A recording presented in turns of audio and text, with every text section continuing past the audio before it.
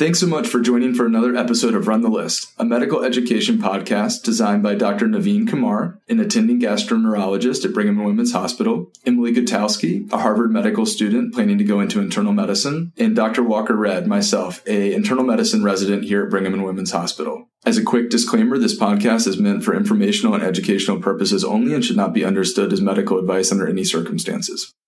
Hi, I'm Walker Redd. I'm so excited to be here today with Emily Lau, who's one of our current chief residents at Brigham and Women's Hospital. Just to give you a little bit of background on Emily, she grew up in Southern California. She went to Brown University for medical school, then came here to Brigham and Women's Hospital for her internal medicine training before going on to Mass General Hospital to train for 3 years at cardiology fellowship before returning back to Brigham for a chief medical residency year this year. She's not only an excellent clinician educator, she's also a clinical researcher focusing on cardiac disease in women and specifically heart failure with preserved ejection fraction. She's also been involved with women in medicine initiatives as well, and we are so glad to have her on today for a broad but incredibly important topic in internal medicine, which is heart failure. This is a big topic with lots of different areas to discuss, but today we're really going to focus on acute decompensated heart failure or a new presentation of heart failure. Without any further ado, let's go ahead and run the list.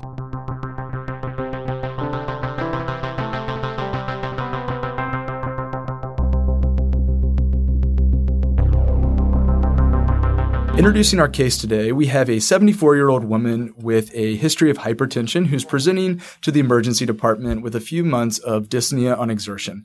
Her daughter's just concerned with her functional decline, specifically since they had a recent Thanksgiving meal with a lot of salt. She has had worsening shortness of breath, some vague chest pressure. She's on amlodipine 10 milligrams, losartan 100 milligrams, HCTZ 25 milligrams. Her vital signs are as follows. Blood pressure 180/80, her heart rate 70, her oxygen saturation is 92% on room air, and she's afebrile.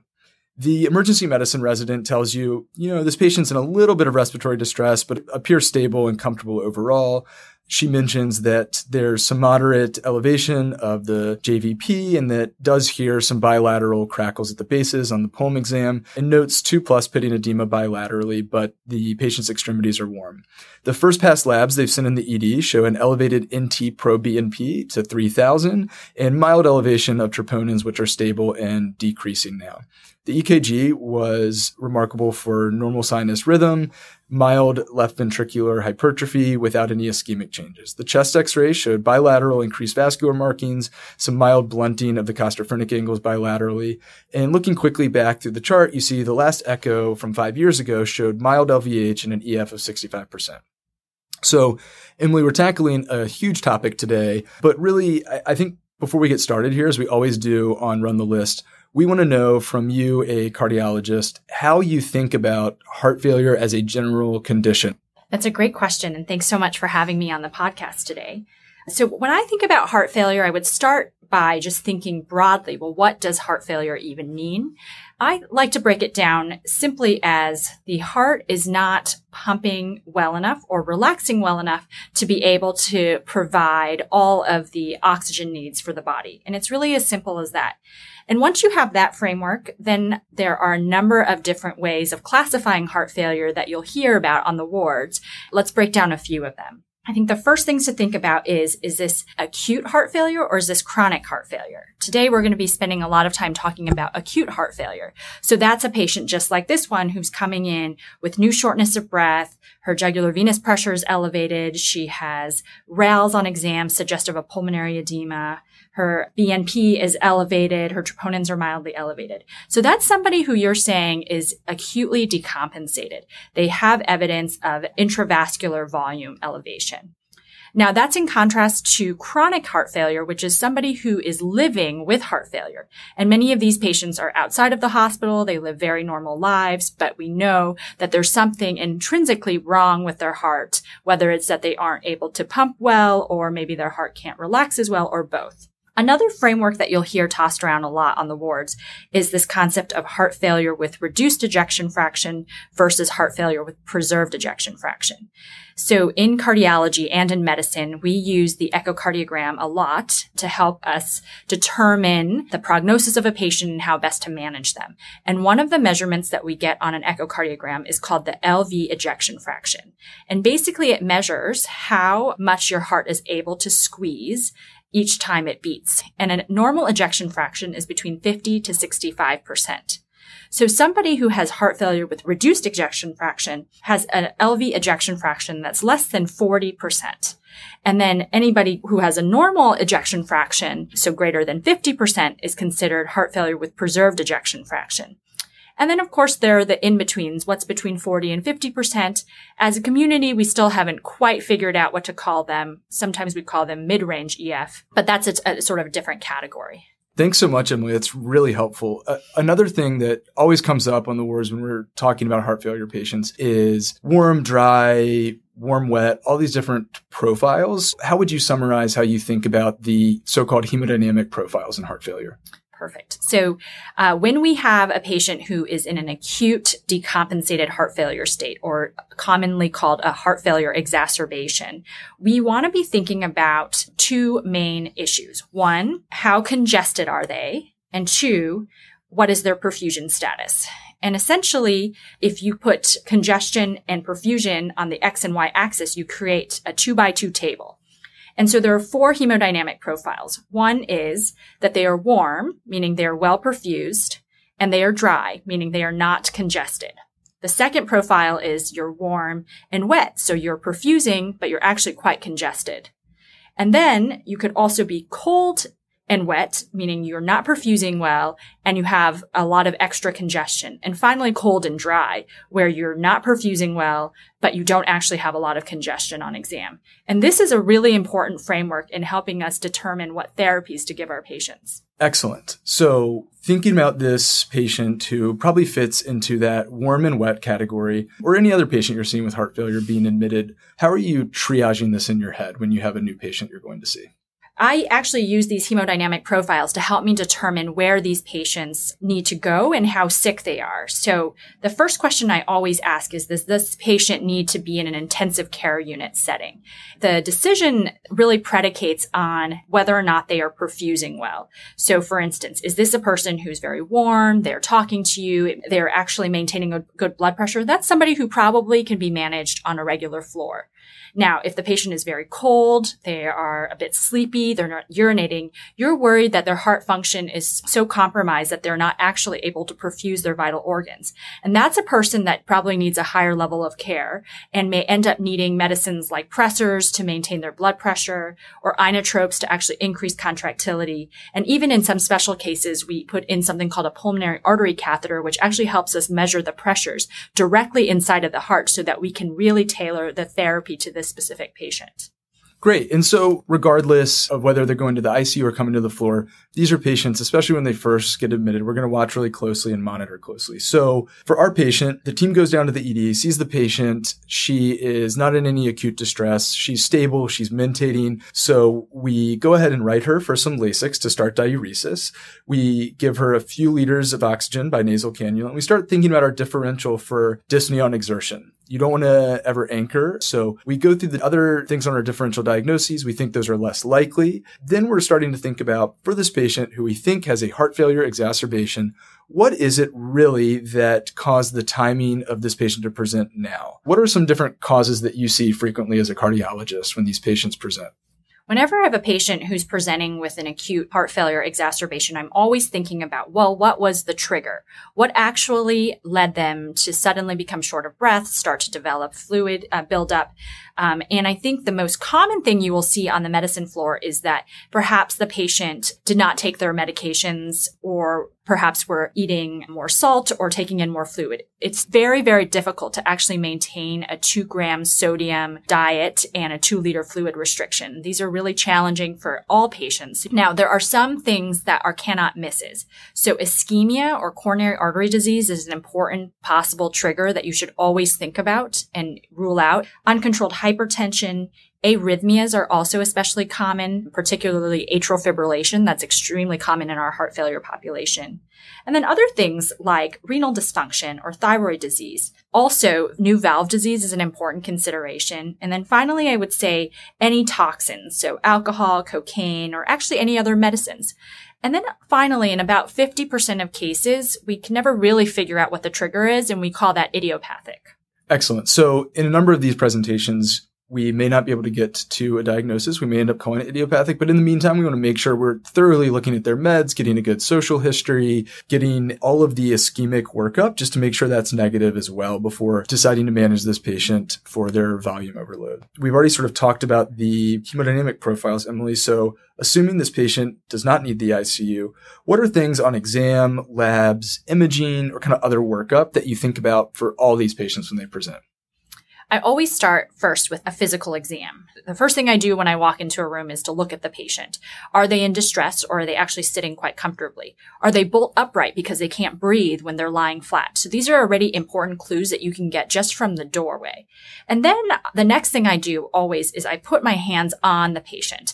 And I often will put my hands on their upper legs to feel if they are cold or warm, because that's an important determination in terms of what their perfusion status is.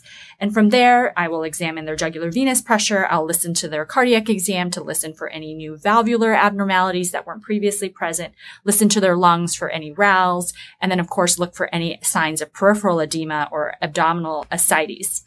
And then once you've sort of gotten a sense of what they look like on exam, you can send some corroborative labs. Basic metabolic panel and CBC are always helpful. And troponin can be useful, particularly if you suspect ischemia. Liver enzymes, lactate, and kidney function are all important measures of end organ perfusion, so that can help you determine whether or not the patient is adequately perfusing. And then finally, an NT-proBNP, which is a special cardiac biomarker that actually measures the amount of stretch in the cardiac atria, can be a very helpful sign as to whether or not somebody is truly volume overloaded.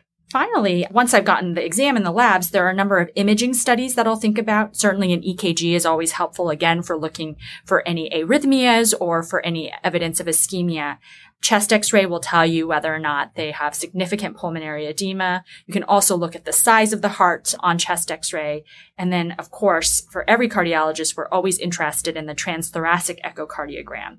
And the echo can give you a lot of information. We already talked about the LV ejection fraction, which is very helpful, but you can also look to see if there's any regional wall motion abnormalities. So is there evidence of ischemia, and is there part of the heart that's not getting enough blood flow? And then, of course, you can look for things like valvular dysfunction. Is there valvular regurgitation or stenosis? Is that contributing? Excellent. So, Emily, I just want to emphasize one point you made. When you said corroborative labs, I think that's so important. I think we can look at the labs, we can look at the echo, all that data will come back over time managing this patient. But the physical exam, as you emphasized, particularly, I feel like I've gained a huge appreciation during residency for feeling whether that patient is warm proximally in their extremities, because that is ultimately, regardless of what the labs are telling you, that and the urine output and the mental status, the exam is vital. And it's so easy for us, especially as we're busy with other tasks, to not be at the bedside as much as we sometimes should be. So that's been a huge learning point that many of the cardiologists here have helped me work on, because we really can tell so much about where that patient is in the hemodynamic profiles from the physical exam itself. And that's exactly right. Heart failure is a clinical diagnosis. It's not a lab diagnosis or an imaging diagnosis. It really does come down to the history and the physical, things that you learn in your first year of medical school. Just to come back to our case briefly, our 74-year-old woman with dyspnea on exertion, her echo showed a 65% ejection fraction with some diastolic dysfunction. This basically gives the team the knowledge that this is less likely coronary artery disease or major valvular abnormalities, and is more likely something along the lines of idiopathic or dietary indiscretion over the holidays, or perhaps not taking her blood pressure medications and being hypertensive. Now that we've ruled out some of the diagnoses that we would need to act more quickly on, how are we thinking about medical management for this patient? I think of treatment entirely about the cardiac output. In patients with heart failure, we're really trying to maintain adequate cardiac output so that we can ultimately be able to deliver oxygen to all of our important organs. And remember, cardiac output is equal to our heart rate times our stroke volume. And the components that make up your stroke volume are preload, afterload, and contractility. So all of our treatments actually are based on those three elements. So I break down my treatments into preload, which is, for instance, diuresis, afterload, medications to help decrease your blood pressure, and contractility, medicines that actually increase the force of contraction of your heart. And finally, there's a whole nother class of medications that belong to this group called neurohormonal blockade, which we'll talk a lot more about in a future episode. Today, we'll spend most of our time talking about diuresis. Specifically, when I think about diuresis, many of our patients are actually on some sort of diuretic as an outpatient. They might be taking Lasix or torsemide. All of these diuretics generally come in oral forms and in IV forms. When somebody is in an acute decompensated state, an oral medication is really generally not enough. And part of the reason that's the case is that when you have extra fluid in your body, you have it everywhere, including your gut. And so if you take a medicine by mouth, often that medicine will not be well absorbed because there's so much edema in your gut. And so the first choice of diuretic is typically an IV medicine. Great. So that's really the key to managing these patients is diuresing. And so with that, I just want to highlight a time where you as the student or the trainee can really step in and be helpful to the team. And that is that diuresis is something that takes a lot of attention and active management. So doing things like tracking the patient's intake and output, tracking the patient's standing weights each day, making sure that you closely watch the electrolytes, usually twice a day, and make sure you replete the magnesium and potassium specifically, are all important aspects of management. That summarizes the main way we think about heart failure as a condition and the way we manage these patients on the floor. Another huge learning point for me during my training has been gaining an appreciation for how valuable having a cardiologist input as a specialist or expert like Emily is to these patients' care. So, Emily, tell me a little bit about how you think about the need for cardiologist expertise in both the inpatient and outpatient setting. Well, I'll say that cardiologists are all really excited about heart failure, so we're always excited to be involved. I would say that every patient with heart failure, whether that's heart failure with reduced ejection, heart failure with preserved ejection fraction, should all have a cardiologist as an outpatient. For patients who are inpatient, many of our heart failure patients, especially the warm and wet category of patients, will often be admitted to our general medicine services. And internists can do a very good job taking care of these patients. The times that I think about having to involve an inpatient cardiology consult team are when, one, the patient is not perfusing. So this is an example of the dry and wet or the dry and cold patient. So you're thinking about having to escalate therapy beyond diuretics. And the second is if, for instance, you're concerned about something like coronary disease and you want to try to investigate that further with a cardiac catheterization. So really, if there's a time where you think that you need to escalate care beyond the basic medicines like Lasix that we typically use on the floor, that would be a good time to bring in a cardiologist. Great advice. So returning to our case, we diuresed this patient with Lasix. Her weight came down to what we call an estimated dry weight. Her edema resolved. She felt much better. She was saturating normally on room air. And we added a diuretic, Lasix 40 milligrams by mouth, to her daily home regimen. And then set her up with both a cardiologist as an outpatient and cardiac rehab. As we conclude, we've talked about so much today. This is a notoriously complicated condition that's also extremely common. So if you had to boil down to just those few key clinical pearls for students and trainees to take away from this episode, how would you summarize? I would say the first thing is that heart failure still remains in 2019 a clinical diagnosis, and that history and physical are exceedingly important for the diagnosis. And then second, that the hemodynamic profiles that you actually ascertain on physical exam and on history will really help you determine where you're going to be triaging these patients and what therapies you'll be giving them. And then finally, it's extremely important to rule out things like coronary disease and valvular disease as triggers for acute heart failure exacerbations, because there's something that we can do about it. Great. Thank you so much for joining us today, Emily. We are so appreciative as a team at Run the List to have you on and appreciate you sharing your expertise with our learners. Thank you all so much, listeners, for joining for another episode of Run the List, and we hope you'll join us again. We really appreciate any and all feedback you can give us via email, Twitter, by our website, and we're working on improving the sound quality, and we're also working on trying to provide some visual aids, and we really appreciate your continued support and feedback. Thanks so much for tuning in.